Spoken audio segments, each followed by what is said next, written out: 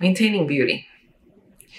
In the maintaining beauty department, I do have a leg up on most people. I know. I have my mother to thank. She has been an inspiration, a guide, a mentor, and an enforcer. Ever since I can remember, my mother required and demanded beauty around her.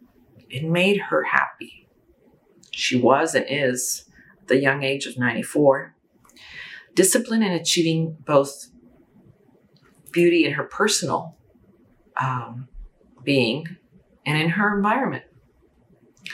From the first thing in the morning, performing her rituals, to going out in public, and then preparing and eating her food, and finally closing the day with great style, she has and always will be true to her mantra. I don't think maintaining beauty is particularly easy, but it is incredibly rewarding. Being attuned to creating beauty in everything you do makes you present. The process is as important as the final result. Sometimes we go out of our way, as when we entertain for a special occasion where we choose to, amp up our resources towards achieving beauty. And this is done from the heart. I call it giving. Notice how beauty all of a sudden is not selfish. Beauty is about giving.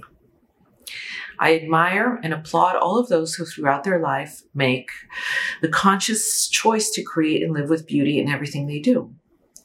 I want to learn from them and thank them for being an inspiration and for making the world a more beautiful place. Maintaining beauty is not having lots of things. Maintaining beauty is simply being aware of what you do have.